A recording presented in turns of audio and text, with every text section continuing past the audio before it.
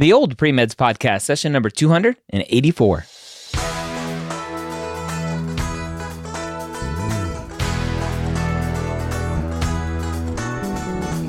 You're a non-traditional student entering the medical field on your terms. You may have had some hiccups along the way, but now you're ready to change course and go back and serve others as a physician. This podcast is here to help answer your questions and help educate you on your non-traditional journey to becoming a physician. Welcome to the Old Pre-Meds Podcast. My name is Dr. Ryan Gray, your host here every week, where I take your questions directly from the Pre-Med forums over at premedforums.com, specifically the non-traditional pre-med discussion. And today I have a doozy, a common issue that I see come up with non-traditional students who need to take a post-bac, who are trying to overcome past GPA problems. And our poster today is no different. Before we jump into that, though, I want to talk about the MCAT Minute, brought to you by Blueprint MCAT. As you are studying for the MCAT, as you are planning out your schedule, please be aware that the MCAT is not this unlimited resource that you can continue to dip into whenever you think you need to take the MCAT, right? So obviously you only want to take it once, but a lot of students I talk to just go out and try it. No prep, no nothing. They got apparently unlimited money to throw at the AAMC, and they go, I'm just going to go take the test.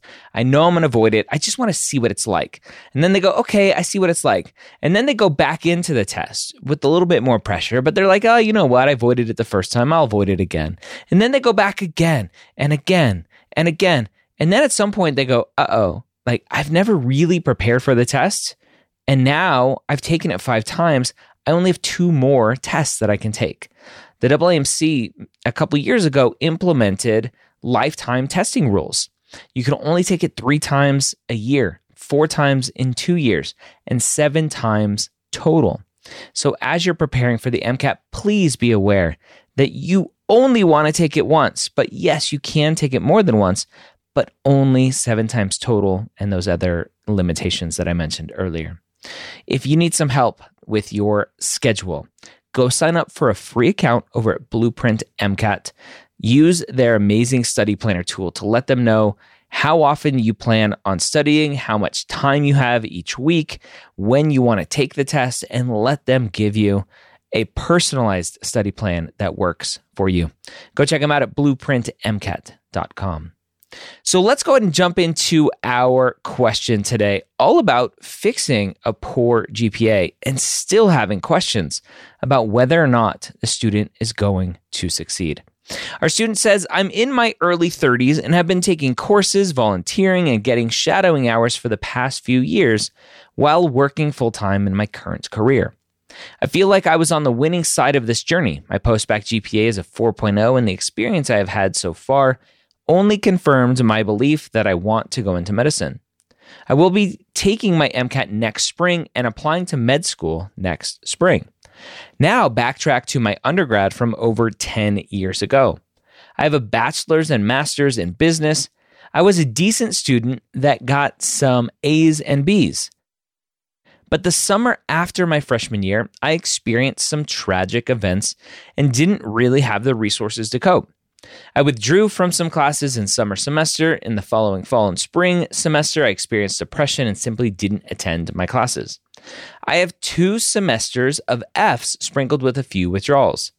I was put on academic probation and suspension for a semester, got the help I needed, and came back stronger than before, getting A's and B's, but this time more A's. Now, I knew this would affect my GPA when I applied to med school, but I didn't anticipate it affecting my GPA greatly or affecting my science GPA at all. Today, I put my entire length of coursework into MAPT, and I am feeling extremely discouraged. My overall GPA is a 3.17, and my overall science GPA is a 3.35. My science GPA was affected because one of the courses I took in my undergrad was Survey of Calculus, and this is one of the courses I withdrew from and had an F in twice during my very bad year in college. I can't explain how discouraging this feels. When I think of being compared to other traditional students with 3.17, 3.35 GPA, it feels unfair because I am currently a 4.0 student. I am more mature and have developed beyond my struggles and the level of success I attained back then. I'm unsure how to proceed. Should I delay my application by a year and take more classes to improve my GPA? I really don't want to do this because I am a non-trad in my 30s and want to maximize my career length as a doctor. I also did some scenarios in MAP, seeing how much I could bring my GPA up with additional coursework, and the change was very minimal. It seems like I would have to take several semesters of classes to make a significant difference. Am I going to get screened out of some schools automatically based on my GPA? Is there any way to avoid this through contacting AdComs before applying? Or how do I include an explanation of my prior performance into my application? It seems like the only place for this would be my personal statement, and I don't want to veer off of what is important to discuss. For some background info, I'm a married female in my early 30s. My husband and I hope to have some kids sometime in the near future. At this point, the plan until I get into and begin med school is for me to continue working in my current career full-time in anticipation of the cost that med school will be and the fact that only one of us will be working to support us. All right. This is probably the most common scenario that I see among non-traditional students who struggle early on in their coursework. Now, this student, it looks like, was about a year out of all of their coursework. A year of their courses is what's setting them back. And when you enter in all of that information into software like Mappd, which go sign up for a free account, free 2-week trial over at mappd.com, mappd.com, and don't lie to yourself anymore. What I assume this student was doing was just plugging along, going, my GPA is going to be fine, my GPA is going to be fine. And then she stopped lying to herself, entered in all of the information, and then saw what happened. And that's what Mappd allows you to do, among many other things. But one of the things that students love the most is just seeing all of the GPAs there, seeing the graphs, seeing the trends, seeing what medical schools will see. So this student is concerned that her 1 year or so of bad grades is going to prevent her from going to medical school because she's going to be compared to all of the quote unquote traditional students who didn't have a bad year or a bad semester. And right off the bat, I want to tell you that medical schools have the ability to see everything. And so students who fear a lower GPA, even though they have a great upward trend with a 4.0 postbac, the one thing I would have loved to see as an extra bit of information here is how many credits was that postbac? I would love to see that. How many credits was that postbac? Because that will tell me an increased trend. It sounds like potentially junior and senior year were good as well. And then this postbac, how many trends? But you know what else she has? She has a master's as well. So there's even more coursework there. And that's what's, at the end of the day, what's happening here is there's just so many credits. The denominator of this math equation is so big that the more credits you add to try to improve your GPA, you're not going to improve it much. And so my common philosophy here is at some point, you have to ignore your GPA. You just have to just put your blinders on and go, you know what? I know that number's not going to look great. 335, not going to look great. It's not terrible, but it's not going to look great. 317 overall, not great. You have to ignore that number when you are a student in this specific situation. When you have a semester or 2 semesters with Fs sprinkled throughout, your GPA is not going to be good.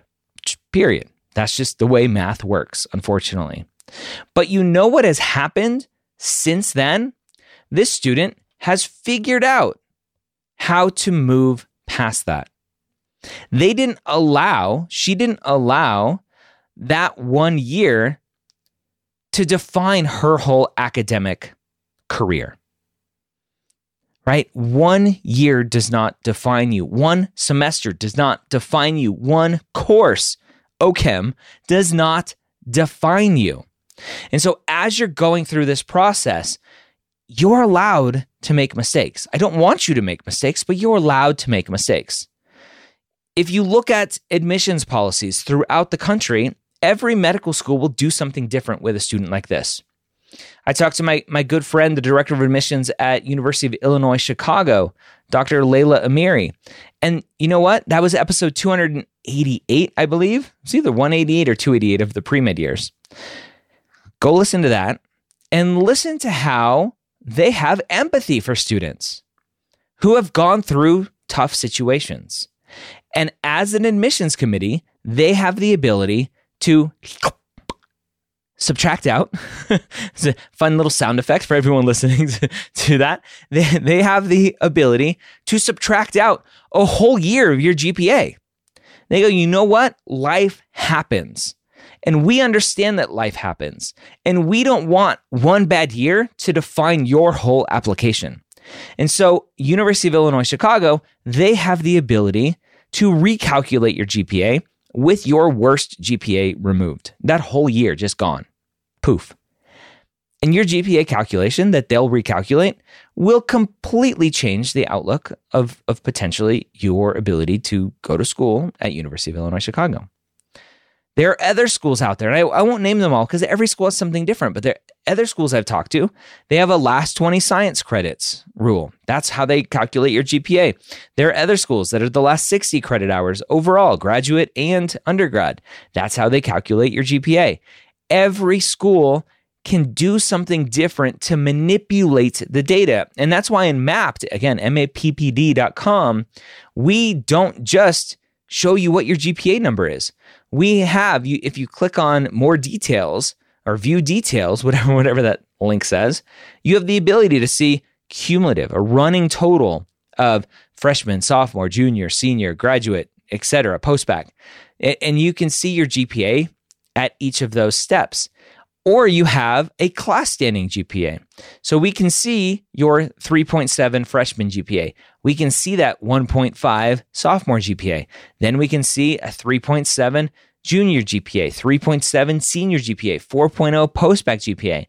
That trend is phenomenal. We can see that. Medical school admissions committees can see that. Now, will they do anything about it? That's the question. And so for this student, at the end of the day, time heals all wounds. So a 4.0 post-bac GPA is phenomenal. But if it's only 5 credits, that doesn't mean anything. If it's 10 credits, probably not enough. 20 credits, you're getting closer. If you have 30 or 40 credits of a post-bac GPA at a 4.0 GPA, on top of what it sounds like having a junior and senior year where you were also relatively successful, that will overshadow your bad year. It will, at the far majority of schools out there. Will there be schools out there that will outright reject you? Yes, there will be. But there are plenty more out there that will give you an opportunity to explain what happened. And they'll do that usually in secondary essays. So kind of going back to the questions at hand here for the student wants to know, where do I explain it? And typically, if a medical school wants to know about struggles academically, they'll ask it in their secondary essays. Explain any grades less than a B-. Explain any academic discrepancies. Explain this, explain that. They'll ask about those things. And so as you are filling out your application, you probably don't need to put it in your personal statement. You potentially could if you want. I call it a red flag statement in my personal statement book. You could potentially very briefly mention it, but you don't have to, because the schools that want to know something about it will ask you about it. And the far majority of students that I talk to who have gone through similar situations and end up interviewing at medical schools, they don't get questions about it. Because at the end of the day, you've proven academic capability by doing well, finishing out your undergrad, hopefully doing well in your master's program, and then crushing your post-bac with your 4.0 GPA. So as you're going through this process, as you're looking at those numbers in Mappd, ignore the numbers. And so I hope this is helpful for you to give you some confidence that you have done a lot already to continue to move forward, to overcome that bad year that you've had. And as you continue forward, keep doing that.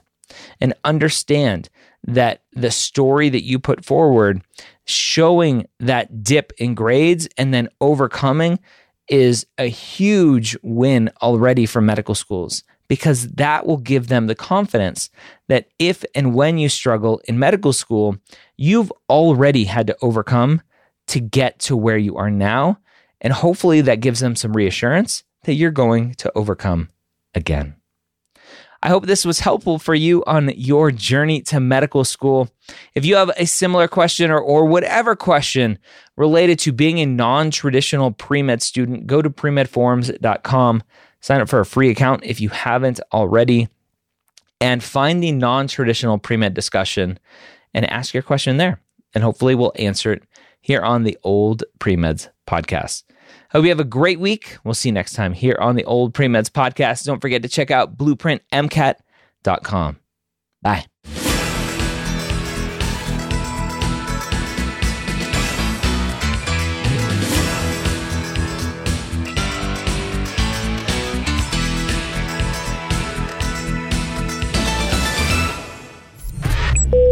This is MedEd Media.